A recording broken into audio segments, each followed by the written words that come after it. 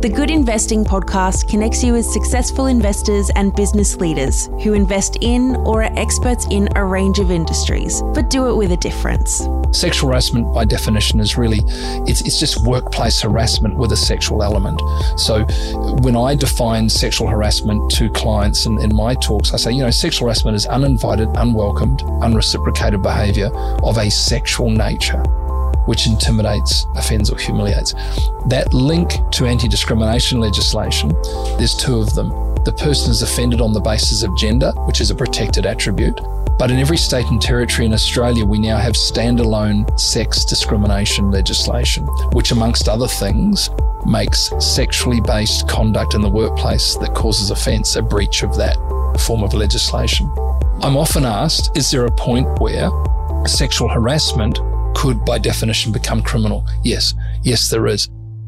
So welcome everyone to episode 24 of the Good Investing podcast. My name is Matt Nicard and I'm the co-founder of Ethical Partners Funds Management. Now today's episode is unlike any other we've ever hosted and covers a very important series of topics relevant to everyone, no matter who you are, where you work or where your family works, or which company you invest in. We're going to talk about the topic of harassment and bullying, what these terms actually mean, using workplace type scenarios to illustrate. We'll also demonstrate typical examples of unintentional harassment and how this can be inappropriate and could create a hostile environment for other staff. We're going to discuss the issue of inappropriate behaviour of clients and where this fits into legislation. We'll look at skills and strategies to deal effectively with this type of issue and discuss the issue of harassment and bullying outside the actual workplace, but still defined as a work-related event.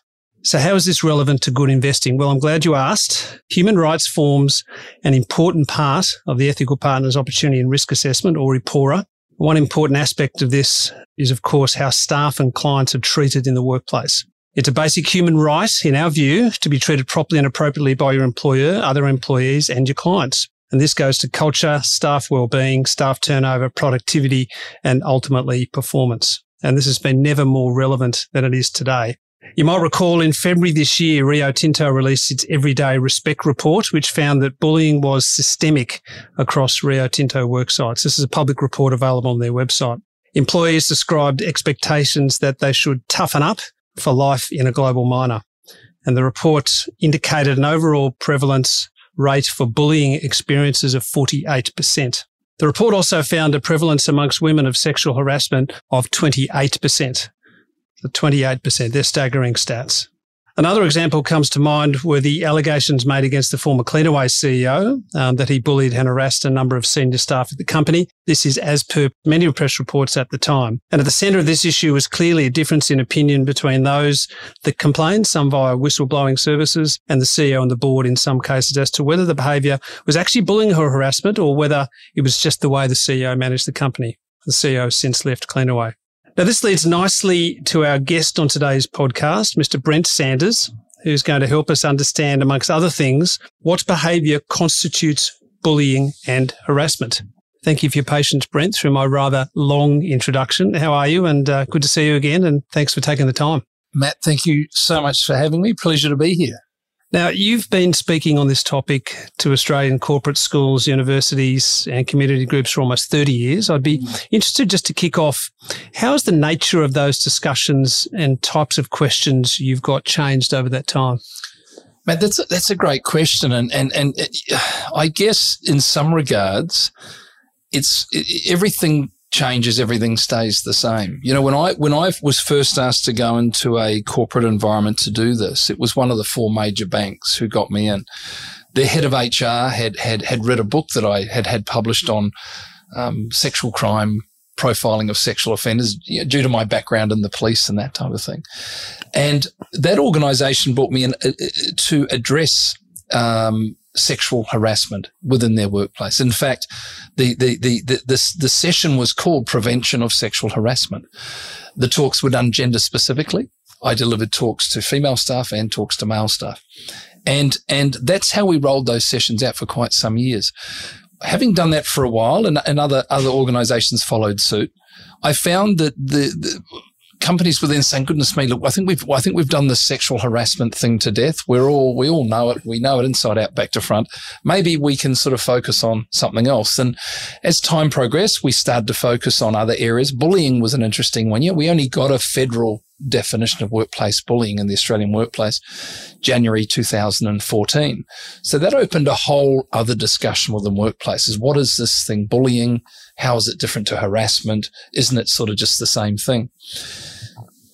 It's really interesting now when I look at all the clients that I have now, Matt, every one of them without exception asks me to put specific emphasis around sexual harassment, what it is, what constitutes harassment, even insofar as when can sexual harassment transition to be a criminal offence.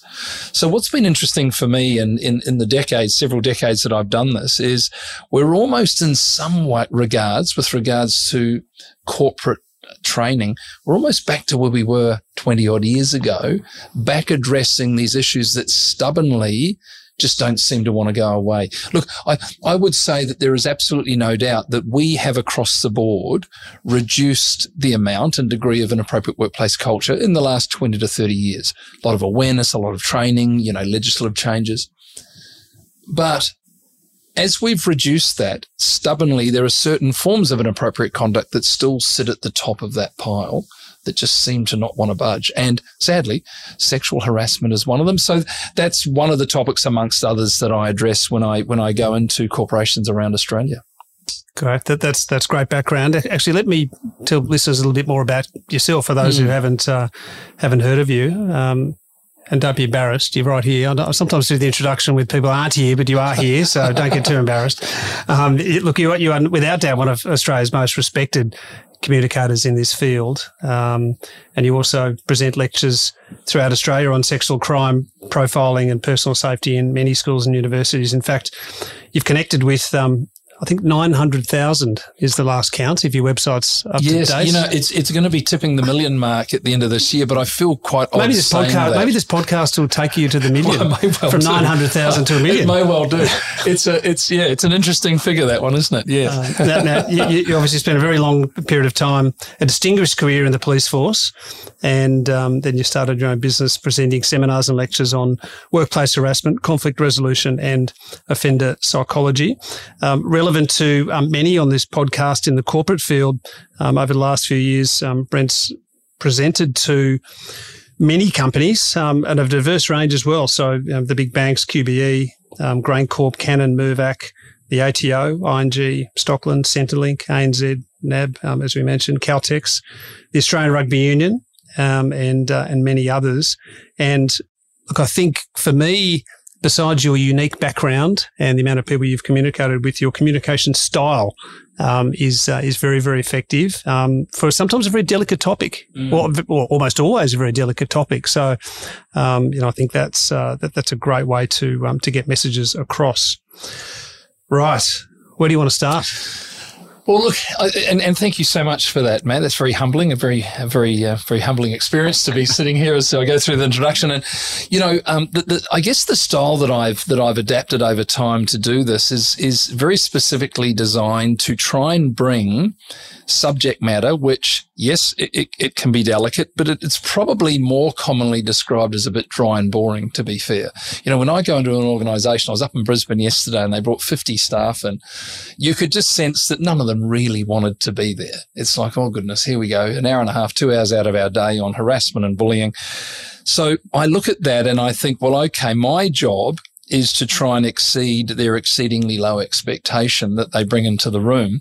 So I try to bring their policies and key points around it to life. I don't use any PowerPoint presentation, Matt, nothing. It's just me up front. I try to present in an analogy-based context as opposed to a heavy legislative-based context. And I find most people respond very well to sort of hearing stories that can relate to themselves or loved ones or colleagues, and also through those stories and through those discussions, just weaving through the policies, the definitions. And I find that's a better way to impart the knowledge than with a laser pointer at a PowerPoint presentation. So it's sort of about bringing that to life. So, when I go into an organization, I tell you where I start where I start, Matt, as I say to them, every company in Australia, by law, basically, once they reach a certain size, has to have policies pertaining to harassment, bullying, and that type of thing. The bigger the organisation, the bigger the policies are, big multinationals and what have you. But at the end of the day, they all basically say the same thing, because you can't create your own definition of harassment or your own definition of bullying. So what I focus on is I peel the onion on that a little, and I'll start by saying, the reason that the Australian workplace not only has policies pertaining to inappropriate conduct, but we also have obligations on the part of individuals, management, corporations to adhere to those policies and to ensure that they're accessible and what have you. The reason for that, in my humble view, Matt, is there are three key, I guess, basic human tenets, if you will, that sit in behind that. And this is sort of how I start my talk. I'll say every single one of us in this room, every one of us in this organisation is entitled to be offended. And it sounds a bit twee, and it's a bit like, oh, well, you're sort of stating the obvious. But I say, I just want you to think about that for a moment, because whether you have been in an organisation for 2 weeks, 2 months, 20 years, whether you're the head of the senior leadership team or you're a graduate from university, nobody's entitlement to be offended is any more or any less than anybody else's. And we all cling on to this. Never met a person yet in the Australian workplace who would disagree with that. Then the next step is to say, if we accept that, we must accept that in diverse workplace environments, conduct and behaviour that some people may be quite okay with can conversely be conduct and behaviour that others are actually quite genuinely uncomfortable or upset by. And the example I gave, I was in Brisbane yesterday, is I could be in an open plan office environment, conducting myself in a way that I'm quite okay with, a bit of humour, some jokes, a bit of language, whatever the case may be. The person sitting to my right could be totally okay with that. The person sitting to my left could find aspects of my conduct genuinely very confronting, very humiliating. That could be culturally based, could be anything at all. So conduct and behaviour that some people are okay with can be conduct and behaviour that others, it's a real issue for them. The next thing I say is, if we accept that, we've got to accept that if you are subjected to conduct or behaviour which is confronting or upsetting, you're entitled to raise it. That's what we do. If I said something that confronted you, Matt, you'd be thinking, well, I need to have a chat to Brent about that, or perhaps I might go to a manager and have a chat about that. So raising issues of concern is not unreasonable. My final point would be, if we're accepting that we're entitled to be offended, we're entitled to raise it. If you or I or a loved one raises an issue of concern in the Australian workplace, it is not unreasonable to have an expectation that what we raise will be listened to, respected. It'll be seen from our perspective, and whenever possible, the issue or the matter that's caused the concern will be resolved. So that's sort of where I start, and then we roll out this sort of discussion around, this thing that we call the workplace. I tell you, Matt, it's funny. I've done a lot of virtual presentations through COVID. In fact, I did one this afternoon for an organisation. And when you do virtual presentations and you can have 100, 200 people online, many of them during COVID, of course, are sitting there in their kitchen table or the dining room or the spare room, if they're lucky enough, in their onesies and their tracky dacks and T-shirts. And one of the things that sort of brought to the forefront of discussion was this thing that we call the workplace has sort of changed a bit, and COVID was responsible for that in many regards. And people start saying to me, all these policies that you have at work that sort of deal with inappropriate conduct behaviour, do they flow to the workplace, to home? And if so, how does that work? And it sort of has opened up this discussion that this term, the workplace, is actually far broader than what we think. For me, when I use that term in my chats, I'm talking to folks about the workplace being an environment where you are entitled to protection from inappropriate conduct, and equally you're entitled to raise it. And I use the sort of this umbrella analogy. When you step into your workplace, this umbrella opens up above you, umbrella of protection, if you will, made up of, harassment, bullying policy, anti-discrimination legislation, workplace health and safety. And it's a fairly robust umbrella, and it's there to protect you and I and everybody from behaviour that confronts us. When behaviour gets in underneath that umbrella, what that umbrella also enables us to do is raise those grievances through a process which is in place in the Australian workplace. That umbrella is present in any workplace environment. And then then I start to walk through how broad that is. The workplace is where you work, of course it is. Matt, on Monday last week, I was working with a new client, and it was over in North Sydney, and they're an organisation which look after a lot of the state transport over that way, and they have 800-900 bus drivers. And I was up in their boardroom and I was talking to the senior leaders. And as we were sitting there, we were talking about the workplace. And as I was chatting, all these buses were driving out of the depot. And it was a really nice little analogy. And I said, the workplace for you folks that come into a depot or an office is quite geographic. You come in, you do your work and you leave. But look at these folks out here. They're employed by the same organisation. They come into the same policy. What's their workplace? That chap's just driven his bus out of the depot and he's off. So it makes us think, well, okay, how far does this umbrella go with us? The workplace is where we work. We all know that. But the workplace, in fact, extends to anywhere we are in the course of our work.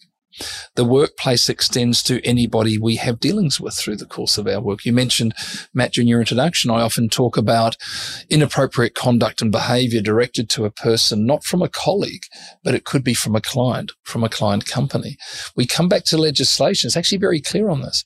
Policies in the Australian workplace that pertain to harassment, bullying, discrimination actually apply equally to the behaviour and conduct of customers, of clients, contractors, as well as colleagues. So an analogy that I used to use many years ago was, if I walked into a branch of Commonwealth Bank here in George Street, I don't work for Commonwealth Bank, but when I walk into their branch as a customer, I come under that umbrella of those who do work there. And if I walk up to a teller who's your wife, your son, your daughter, your niece, cousin, whatever, and I'm abusive, I'm threatening, I'm sexist, I'm racist, well, I have brought that conduct into their workplace. They're entitled to be offended by that. They're entitled to raise that through a manager, and they're entitled to an expectation that even though that conduct originates not from a colleague but from a customer, it's actually going to be addressed and worked with. And this actually comes as a bit of a surprise to folks that, okay, so I thought workplace harassment had to happen in the office and had to between two people who work for the same entity.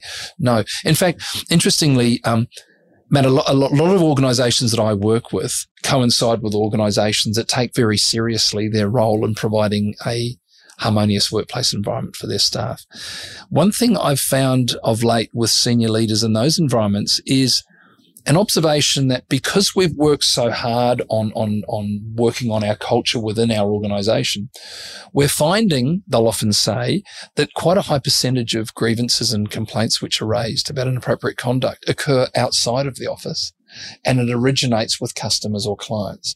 And so what this has done is it has made those senior leaders sort of look at that and go, okay, we need to ensure that we offer our staff these same protections, the same understanding of grievance and what have you for their dealings outside of the office as well as within the confines of the office environment. So how do you do that? Because if you're a senior management team and you have your office, that's challenging and you should need to get that right. But where your staff are going out and dealing with multiple clients, what are the types of things a senior management team can do? One of the things I say to managers is, and we break senior management down into management teams and then pods within those management teams. And one example I give is, if I'm a manager and I send a staff member off to, say, a client function, as an example, it could be a client lunch over the bridge with a client company that we do a lot of work with.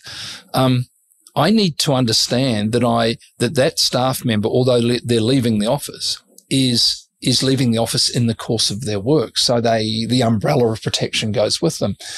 As important is making sure that staff member knows that. Yes. So that if that staff member is, for example, at that client lunch and they're subjected to inappropriate, upsetting, confronting behaviour from, let's say, an employee of a client company, I want my staff member to know that they don't have to tolerate that any more than what they would back here in the office. I want my staff member, if they feel aggrieved and uncomfortable, to come back and let me know. Now, I need to know that that's happening to be able to do something about it. Oftentimes, respectfully, I have staff who raise these things in my talks who have gone to managers about these type of things. And the manager's a lovely person, with good intent, but their definition of the workplace is a little narrow. And staff will often hear, oh, goodness, well, it didn't actually happen at work, did it? And the person who was sexist or abusive. They're not one of ours. So look, if it did happen here and it was one of ours, I'd sort it out. But really, my hands are tied. I put that out there as an example, and I say, the correct process there would be for me as a manager to recognize that my staff member has come back to me to raise a grievance or concern which occurred in the course of their work with somebody that we have a workplace relationship with. The correct procedure there would be for me to recognize, firstly, this is a breach of our policies and codes of conduct. Secondly, my responsibility with not only this staff member, but the prospect that I'm going to actually have other staff members in the future having interaction with this company. So we need to address this.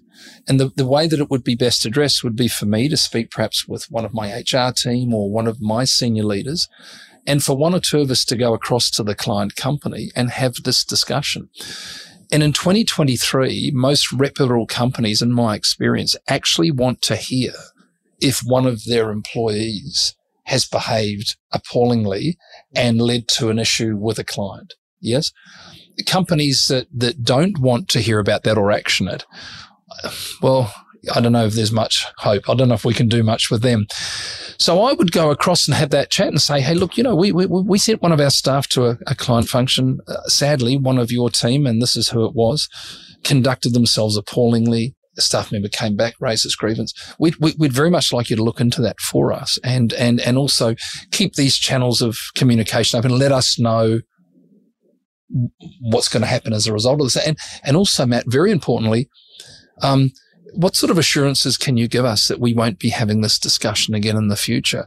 Because in my diary on Thursday week, I'm sending 3 staff members across to work with you, and I am not comfortable doing that unless you can give me an assurance that this is something that we want. So it's having that. But all of this comes back to 2 things. The manager recognizing that this was a workplace issue and the staff member recognizing it. Otherwise, they're not going to raise it. They're not going to bring it up. And then, of course, Matt, this brings us to the rather curly question around, well, okay, what if staff just go out for a couple of drinks after work? Surely there is a point where the umbrella, if you will, stays behind. Of course there can be, but socializing with those whom you work with is an extension of the workplace. In fact, anyone who works in the field that I work in, I think, would agree that quite an unhealthy percentage of inappropriate workplace conduct actually occurs and is raised as a result of social interaction.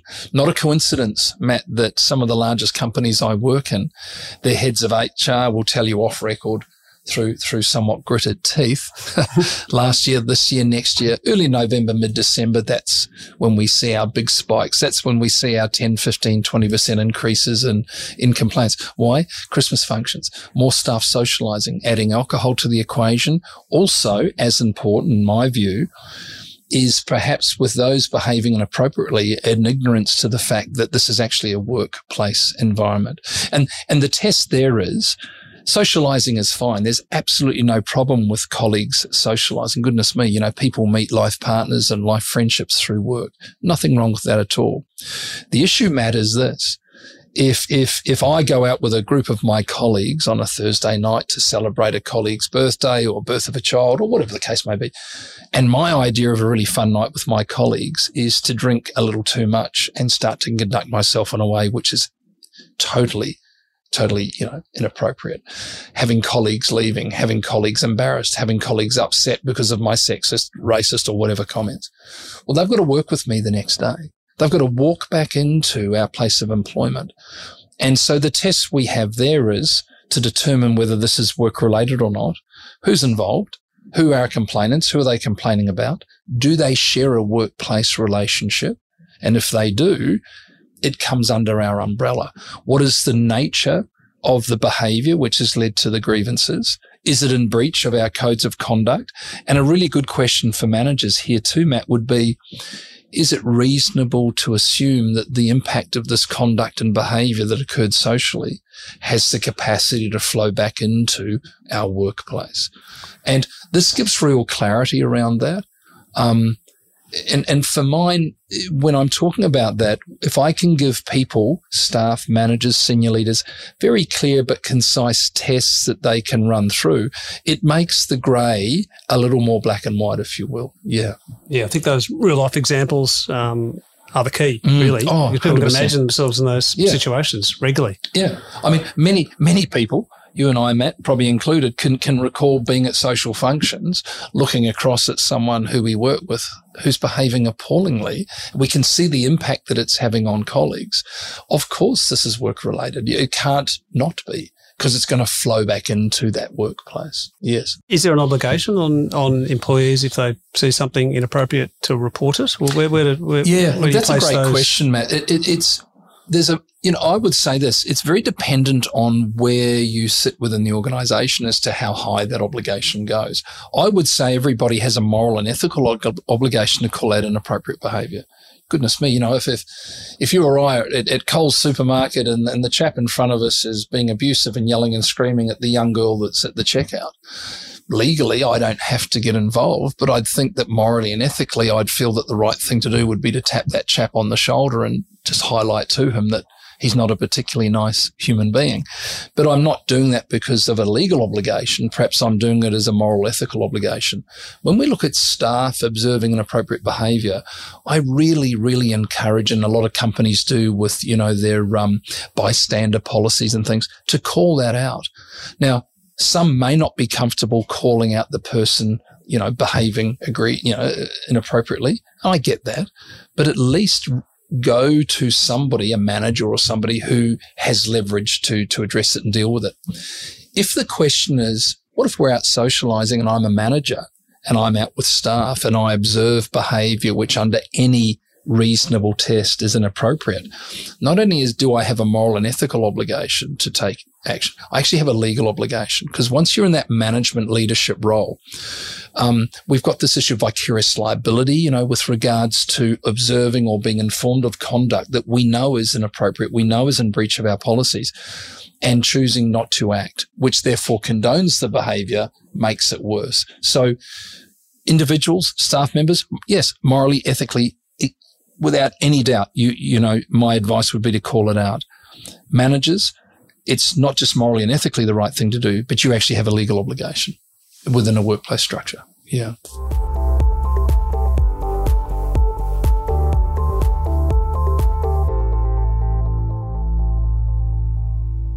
We've covered off, I guess, the circumstances and a basic framework and structure, which I actually find simple but interesting and easy to understand. Where to next? Where then do you lead your groups? One thing that comes up here too, often a question, Matt, that often comes up around about now in a chat will be, what about social media? Now, social media, here we are, putting a podcast together, which I guess loosely comes under the umbrella of social media. Social media, the genie's out of the bottle. It's not going anywhere. And although most company policies were created long before social media was a thought bubble for anybody, what I'm finding is there are examples where perhaps individuals or staff or colleagues will use social media as a platform to say things to or about somebody that they have a workplace relationship with, which is offensive, upsetting, and things such as that. Most medium to large size organisations I work in will now have something included in their policy that pertains to misuse of social media, which intimidates, offends, or humiliates, will be seen as a breach of our code of conduct and looked into. What I'm finding too, Matt, is, and we don't need to go down this rabbit hole too far, but some of the larger organisations are even have very strongly worded guidelines around passive postings on social media, where, for example, if I'm an employee of a well-known organisation and on LinkedIn or on Facebook, I post something which is quite inappropriate, racist, sexist, anti-Semitic, homophobic, and I can be identified or I am identified as an employee of that organisation.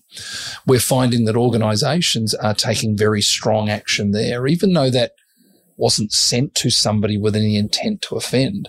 The person who posted it can be identified as a member of our organisation. Therefore, that is extremely damaging to our brand, to what we're about. So we're seeing social media encroach into this more and more. Has that been tested legally, just out of interest? Yeah, Israel Folau. Oh, yeah. The Israel Folau case was an interesting one in so much as we had two protected attributes. Now, Matt, protected attribute, of course, as we know, is what makes up anti-discrimination legislation. So a protected attribute is things like gender, race, religion, sexual orientation, disability, all the things that we know that you cannot be discriminated against for employment, education, provisional goods or services. Harassment, by definition in the workplace, is actually behaviour which offends on the basis of one of those protected attributes. The Israel Folau case was all emotion aside, it was unique from a legal perspective because we had two protected attributes colliding. Religion is a protected attribute, as is sexual orientation. And we had a person there, an employee of a large organisation, a very well-known employee, making public comments or statements through social media, through Twitter, which related to his religious beliefs, which he is quite entitled to. But the statements that he made put him in breach of policy pertaining to vilification of those due to sexual orientation. So it created quite an interesting legal environment. One side of the fence saying he's quite entitled to say that due to his religious beliefs. The other side saying he's entitled to those beliefs, but if he articulates them in a way which is offensive. And so that led to a very ugly arm wrestle. It led to sponsors threatening to pull out, and it led to lots of inappropriate or lots of negative press for both the individual involved and the employer. So that's probably our highest profile one. But I can tell you, a lot of organisations that I've gone into over the years have had to deal with those things, but we don't see it on the front page of the paper because those involved aren't as high profile. Yeah. Very interesting. So you just touched on then the link between harassment and discrimination. Yeah, it's interesting, Matt. Just tie that together for us a bit. Certainly. Workplace harassment is a term that we're all familiar with. I was in Canberra a week or so back, and I had a chap. I got into the training room. He was already there, which is quite unusual, Matt, for people coming to my talks. They're usually sort of forced in through the door. Plus, he was sitting in the front row, which is almost unheard of. I think I could put $10 on each of the front row seats and nobody would grab it. But he was there bright and early, very excited, and he said, "Goodness," he said, "I'm very looking forward to this." And I thought, "Oh, that's fantastic." I said, "You know, where's your interest?" He said, "Oh, I just sort of have an interest in law and civil law and things." And he said, "Look," he said, "I actually printed up the company policy on harassment and bullying last night and took it home to have a read of it." And I'm thinking, goodness, you perhaps need a hobby. But that's great. And he said, I said, "Oh, how did you find that?" He said, "Look, I've got to be honest." He said, I hit a bit of a stumbling block. I said, I read the company's definition of workplace harassment. I read through that. It's all very thorough. I turned the page and the company's definition of workplace bullying was on the next page. And he said, as I read each one, I kept flicking the page, going back and forth. For the life of me, I couldn't see any difference in the two. And he said, it had me questioning, is bullying simply a hybrid term for harassment? Is it different? If so, in what way? And do we really need them both alongside each other?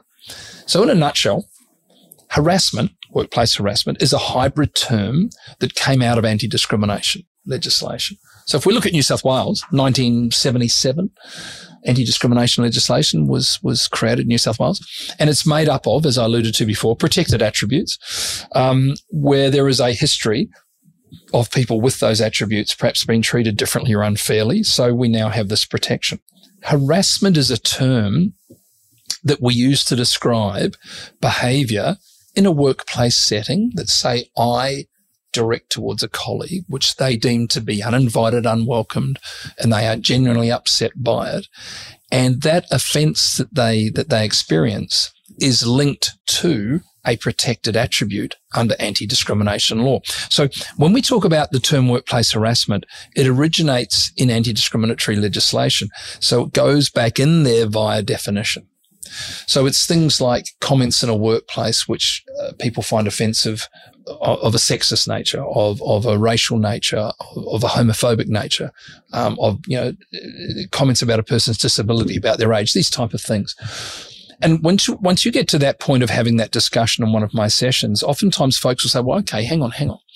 What if hypothetically I have the misfortune of working with somebody in a workplace who, for whatever reason, gleans some personal enjoyment out of being maybe aggressive or threatening or intimidating to others, making other people feel very uncomfortable? What if that's happening, but none of that behaviour or conduct has any link to gender, race, religion? So it's not harassment. Well, what's that? That's bullying. That's workplace bullying. So there's our distinction. Workplace harassment is a term that pertains to conduct or behaviour that offends on the basis of a protected attribute. Workplace bullying sits alongside that in a workplace policy to enable us to have leverage to deal with all other forms of inappropriate conduct and behaviour. You know, Matt, we only got a workplace bullying definition in the Australian workplace in January 2014. Up until then, to be fair, no matter what the workplace indiscretion was, it would be labelled by HR as harassment, even though legally the definition never went that far. And I spoke over that time to many heads of legal departments of large organisations who were a little nervous about the propensity of some organisations perhaps to terminate employment for very poor conduct and behaviour. But at the top of the termination papers is the term workplace harassment, where in fact perhaps a half-decent industrial lawyer would go, well, hang on, this behaviour was totally inappropriate and this is not a nice person, but it's not harassment. So we now, and, you know, Matt, be it right or wrong, the workplace has become more litigious over time. So now every workplace in Australia will show staff the definition of harassment, the definition of bullying. Can I say this, Matt? For the people on the receiving end of that behaviour, there's no difference. There's no difference. You know, I often say in my talks, if the left-hand side of the room has been subjected to harassment, the right-hand side to bullying, if you chat to each other, you'll discover very quickly it doesn't feel any different. The difference is legislative. Harassment is policed under anti-discrimination legislation. Bullying is actually a breach of work health and safety legislation. And the definition of bullying is repeated and unreasonable behaviour directed towards an individual or group of people in a workplace environment that creates a risk to the workers' workplace health and safety. So that's how it's policed. So, you know, the distinction between harassment and bullying, harassment, discriminatory-based comments and behaviour. If we look at policies on bullying, we'll get some examples of things like bullying would be verbal abuse, threats, name-calling, yelling or screaming at a person, use of offensive language, repeated teasing, practical jokes. So these are the things that we'll see in most workplace policy. Interesting too, Matt, this often promotes a little bit of chat, excluding or isolating individuals in a workplace, form of bullying. Oh, so a negative form of... Yeah. And it's a really interesting one that how often that comes up when folks come up to me after a talk. So what are some examples? Yeah, I had one recently where a chap said to me, he said, you know, I never considered what happens to me and my team to be bullying because firstly, I'd never been told what the definition was. And secondly, I always thought of bullying as being that overt behaviour, yelling, screaming, threatening, intimidating, which of course it is. But if we look at the definition, repeated unreasonable behaviour creating risk to a person's workplace health and safety, repeated exclusion and isolation is, if you like, a covert means to achieve that same goal. And this chap actually, the reason I remember him, he labelled it beautifully. He said it's like death by 1,000 cuts. He said, I'm in a team where the little alpha group in that team have made it very clear they don't want me there. They want one of their friends in there. It's got nothing to do with my work performance, nothing. It's just they're not particularly nice people. They don't speak to me. They don't communicate with me. I'm not included in anything. Simple things like the coffee run, I'm never asked. Never included in any invitations to a social drink after work. I walk into the lunchroom, they get up and walk out. And he said it's just this constant ongoing reminder that I'm not welcome. And I said, how does that make you feel? And this was a chap who was actually older than me. And he said, I've never felt so embarrassed, so ashamed, so belittled ever in my life. He said, and you know, today when you just included in your definition exclusion and isolation, this light bulb went off. He said, that's what they're doing. And he said, it's funny, isn't it, that you know, it makes me feel awful. It makes me feel humiliated, but I could never connect what they did, how I felt with anything tangible. And now that he could, of course, if he chooses to, he can start to take steps to raise it and have it dealt with. And it gets back, Matt, to the value that I see in people, and they're entitled to it, to being able to look at behaviour or experience behaviour directed to them and say, this makes me uncomfortable and I don't like that. and I know I'm uncomfortable because this is harassment, because I know what it is. This is bullying. Yes. And also, of course, within the groups that I speak to, maybe one or two are walking out going, goodness, based on those definitions, I need to be cautious because my behavior and conduct could probably be described as that. Yeah. So knowledge is power, isn't it, in these places? It certainly is. So yeah. Just looking at your definition there. So repeated. So someone yelling at someone else inappropriately once. Yeah. That's not bullying, but it's just bad behavior. Like how do you? That's such a great. That's very analytical of you, Matt, to pull that up. It's a really valid point. I'm going to say this. I can't speak on behalf of the legislators who came up with the definition of bullying, but I think when they look back at it, they will probably regret putting the word repeated in there, to be quite honest. Harassment is not burdened with that word. Nowhere in the definition of harassment is the word repeated. Yeah, I was going to say that because you can be sexually harass someone once, and it's sexual harassment. And you can. If I make one sexist, racist, homophobic comment, well, no, it's not as bad as 7, but it's still bad. And maybe we need to address it, because if it's not addressed, guess what? 1 becomes 7 very quickly. Bullying is burdened a little with that word. And the reason the word is there, I would suggest, is because it links the behavior, which is repeated and unreasonable, to the increased risk to the recipient, to their workplace health and safety. What's interesting about this is over the years I've chatted to many, many heads of HR and companies, and they'll tell you almost without exception, when people do raise issues of harassment, it is usually always repeated. So even though under legislation it doesn't have to be, it nearly always is. It's sort of semantics a little. And you're right, technically speaking, if I am abusive towards a colleague once and there's no connection to a protected attribute, therefore it's not harassment, and it's only happened once, so therefore it's not repeated, it's not bullying, technically I've fallen through the legislative cracks there. But it's still going to be behaviour that needs to be addressed. And I would say, almost without exception, by the time somebody speaks out, it probably has happened more than once. So I think it's a regrettable term, that we found in there. Yes. So it's simply inappropriate behaviour that doesn't necessarily fall within a neat category. It's still inappropriate. Management should still act. 100%. Changes 100%. may still be made, and disciplinary action still can occur. And it could be something as simple as, if the one-off incident was of a high enough level, we could be talking a first and final warning to that individual. If this happens one more time, this is then repeated following this warning, that will be, you'll no longer be here with us. So action, of course, can always be taken. Yes.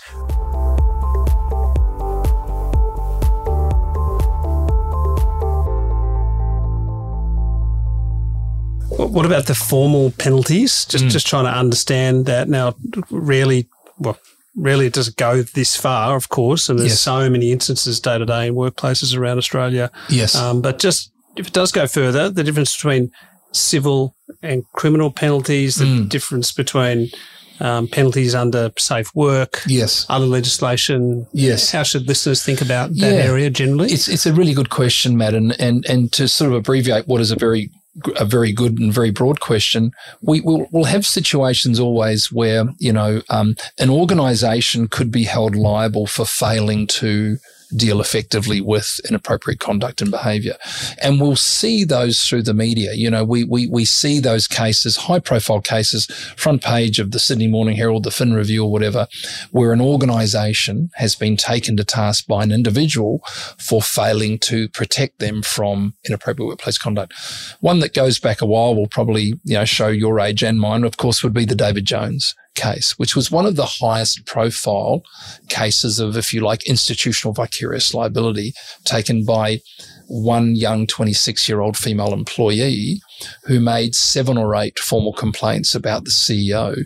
Each of the complaints ended up in the bin. Nothing was done.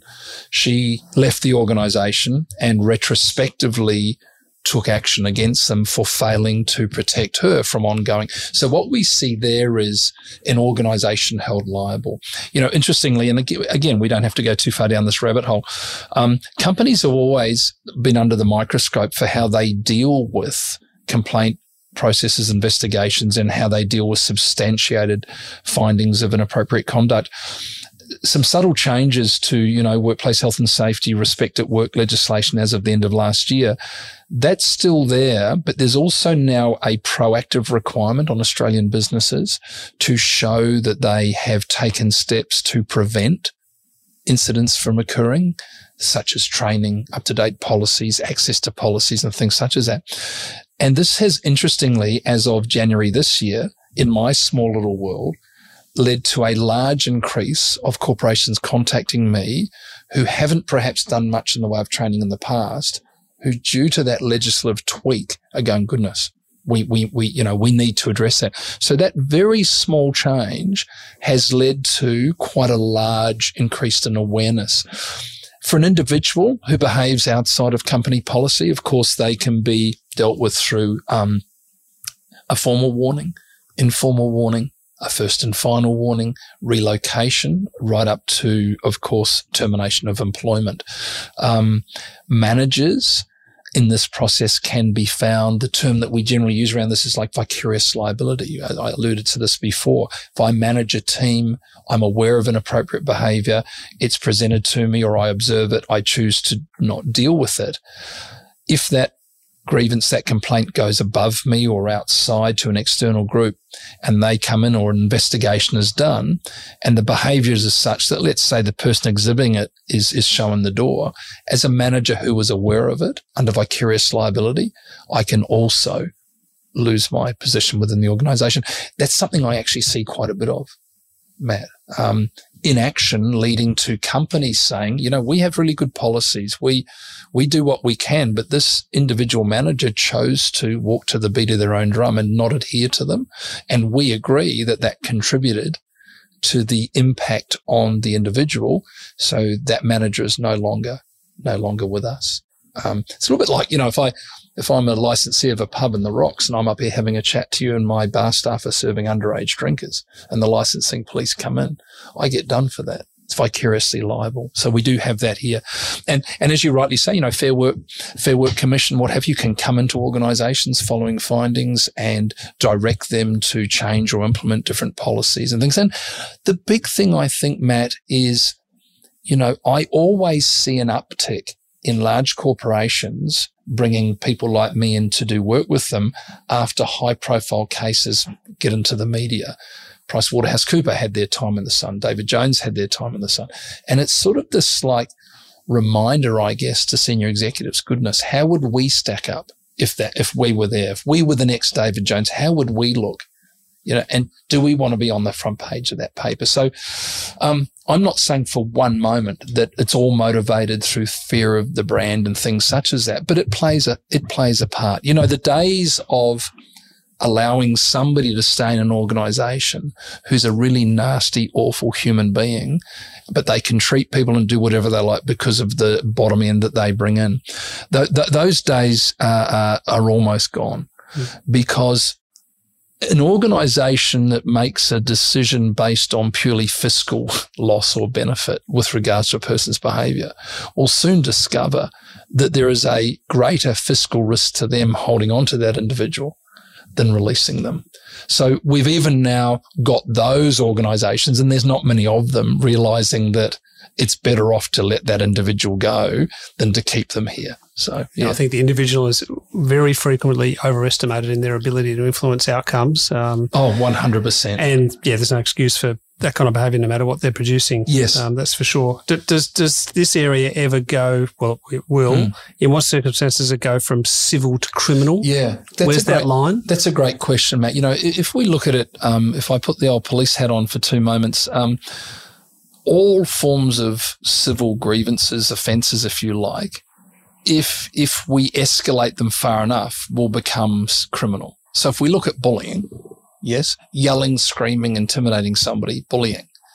Next day I hit you, that's assault. So we've transitioned from bullying, which is a workplace health and safety issue, to a criminal issue. Yes.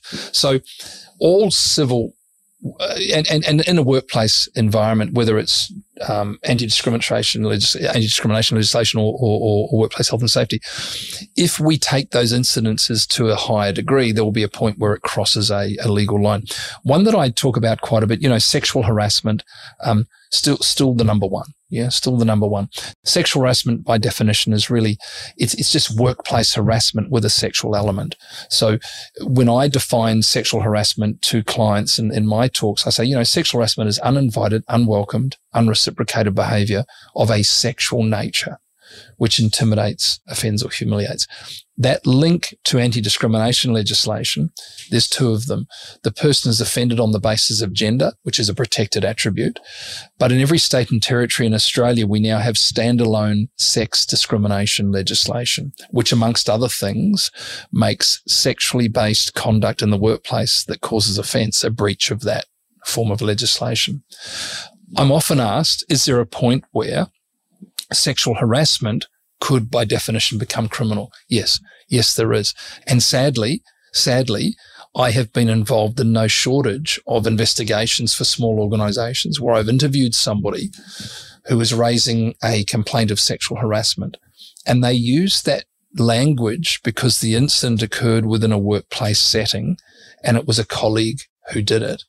But when they explained to me the ingredients, as they're telling me what happened, I'm identifying that what happened is actually criminal, not civil. The crossing point is this. The most common crossing point for sexual harassment is sexual harassment can be verbal stuff. It can be text messaging. It can be comments that are inappropriate. It can be all sorts of things. It can also, of course, be unwanted physical contact. Now, it doesn't have to be male to female. Most of it is. But it can be female to male. It can be female to female. It can be male to male. But let's say, I'll use myself as an example. Let's say I work in an Australian workplace environment and I have this somewhat delusional idea that at age 57, coming in at over 100 kilograms, whenever I get close to a female colleague, it's appropriate to put my arm around their waist or over their shoulder or sort of rub my hand up and down their arm as I give them a document or something such as that. And I use that term delusional quite intentionally because the only people who think that behaviour has any place in the modern Australian workplace are those who do it. No one else shares that view. Now, do many people do that? No. But I have those examples crossing my path still way too often. If I put my arm around, it doesn't have to be a female colleague, but by way of illustration, I put my arm around a young female colleague who's about the age of my daughter in her mid-20s as I'm handing her a document. If we freeze that there, let's say that young woman, doesn't have to be a young woman, but this is just an example, labels my behaviour as uninvited, unwelcomed, unreciprocated. She hates it. It's awful. I do it all the time. It makes the hair on the back of her neck stand up. I'm the age of her father. She just hates it and she wants me to walk away. You freeze that there. If that's not sexual harassment, Matt, I'm a monkey's auntie. That's exactly what it is. It meets all of the criteria. Yes? How could that become a criminal offence? I would say the profile of an individual who deems it's appropriate to make physical contact like that repeatedly in a workplace is not a million miles away from the profile of an individual who perhaps at a social function with that same person after a few drinks may think it's mildly amusing or appropriate to go a little further. And that hand drops off the shoulder down to touch the female colleague on the breast or brush against the backside or something such as that. We have now stepped out of civil legislation into criminal. Every state and territory in Australia, I've delivered lectures on sexual crime in all of them. Every state and territory in Australia, it is a criminal offence to touch another person to a sexual area without their permission or consent. New South Wales, no, not all your listeners are from New South Wales. New South Wales, we used to call that indecent assault. We now call it unlawful sexual touching. Unlawful sexual touching, as the title describes, is exactly what I've just done. I have touched a colleague to a sexual area. Breasts, between the legs, backside. That touching can be over clothing underneath, makes no difference. This also extends to situations where an individual makes somebody touch them sexually. Now, these can be extensions of conduct that started out as sexual harassment. Yes? Unlawful sexual touching in New South Wales carries a 5-year imprisonment term for each time it occurs. Without exception, Every time I have had reported to me in the Australian workplace somebody who has been subjected to that conduct and behaviour, they tell me the person who did it has done it multiple times. Each one carries 5 years. If your listeners are in Canberra they call that indecent assault, carries 7 years for each incident. If you've got listeners listening in from Queensland or Victoria, that's called sexual assault. That's a 10-year maximum imprisonment term for each incident. Now, oftentimes people who are subjected to that, and in the experience of 23 years of doing this in the corporations, that they have all been women that I've had to sadly interview and work with, oftentimes they will use, as I said before, the term harassment to describe what is actually a sexual offence. My positioning there, Matt, is I inform them that based on what they're telling me, if they choose to, they have every right to report this to the police as a criminal act. Some choose to do that. Others choose not to, in which case it would be run as the highest level of sexual harassment breach that there is. And there is absolutely no way knowing that person should be in the organisation for more than about another 20 minutes once that's been substantiated. And, you know, for me, this is not being melodramatic in any way, shape or form. You know, I have spent a big chunk of my working life since leaving the police delivering seminars to young men and young women in schools and universities on sexual crime. I spoke to 240 students at a school in Sydney this morning, year 10 students. Half of them were young men, half of them were young women. And I had to tell them that in a statistical breakdown, if we look at this thing called gender risk profiling, the young men sitting in that room in that school hall today, they're high risk age to be targeted by sexual offences at primary school. By the time they're in year 10, risk to young men is very low. The young women that were sitting in that hall today, they've just entered the highest risk age group they'll ever be in, 15 to 21. 15 to 21. Between the age of 15 to 21 in Australia, they estimate 1 in 4, 1 in 5 young women will have some type of sexual offence committed against her, usually by a guy of similar age who she knows socially, who she thought that she could trust. Yes? I cannot recall in 27 years doing a presentation to young women within that age group without getting disclosures. I've done 2 schools this week. I would put the figure at probably 15 to 20 this week. 2 schools. These are both year 10 groups. My point here, Matt, is this. All of these young women and these young men will make their way into the Australian workplace. They're all in the workplace all over Australia. And I don't want to come at this with a big stick, but I'm just saying this is partly why I'm so passionate about ensuring that in the Australian workplaces, we just really think hard about our conduct, our behaviour. We do what we can to dismantle this stubborn statistic that tells us that sexual harassment is still number one. And we must at all lengths avoid this idea, this blasé idea that, if somebody's a bit offended by a bit of a sexual joke or a bit of a pat here and there, I think they're probably overreacting. Goodness me, come and work with me for a week. Hear the stuff that I hear. Walk in the shoes of that young woman and let's see how your view changes. So, it's bringing that. And I do bring that with some passion into these workplace discussions that I have, because we as a society have to accept that. We've got to hear about it, because then that's the only thing that can lead to change and improvement. It sounds like a really good way to wrap things up. And I know that's how you wrap up your formal seminars, and certainly when you deliver one to ethical partners. We've come a long way, but clearly there's still a long way to go. In your experience, Brent, both being on the police force, seeing things from one perspective, but then also lecturing to almost 1 million Australians, I don't think there's anyone better to, put the whole issue out there for people to think through and improve upon. So I really thank you for your time. And I think your messaging out there is making a big difference and will continue to make a big difference, and we certainly do appreciate it. Matt, thank you so much for having me here, mate. And again, thank you for inviting me. Goodness, last year now, wasn't it, to come in and speak to your staff and your colleagues here, and for you to then reach out and to invite me to sit here to do this. So I'm very humbled by it, and thanks so much. And look, like you say, most people are good, most people are decent, but good and decent people are entitled to have this knowledge so that we continue to have leverage against perhaps those who choose to walk to the beat of a somewhat different drum. Thanks. Absolutely. Thanks, Brent. Really appreciate it. Thank you. Cheers. Thank you for listening to the Good Investing Podcast.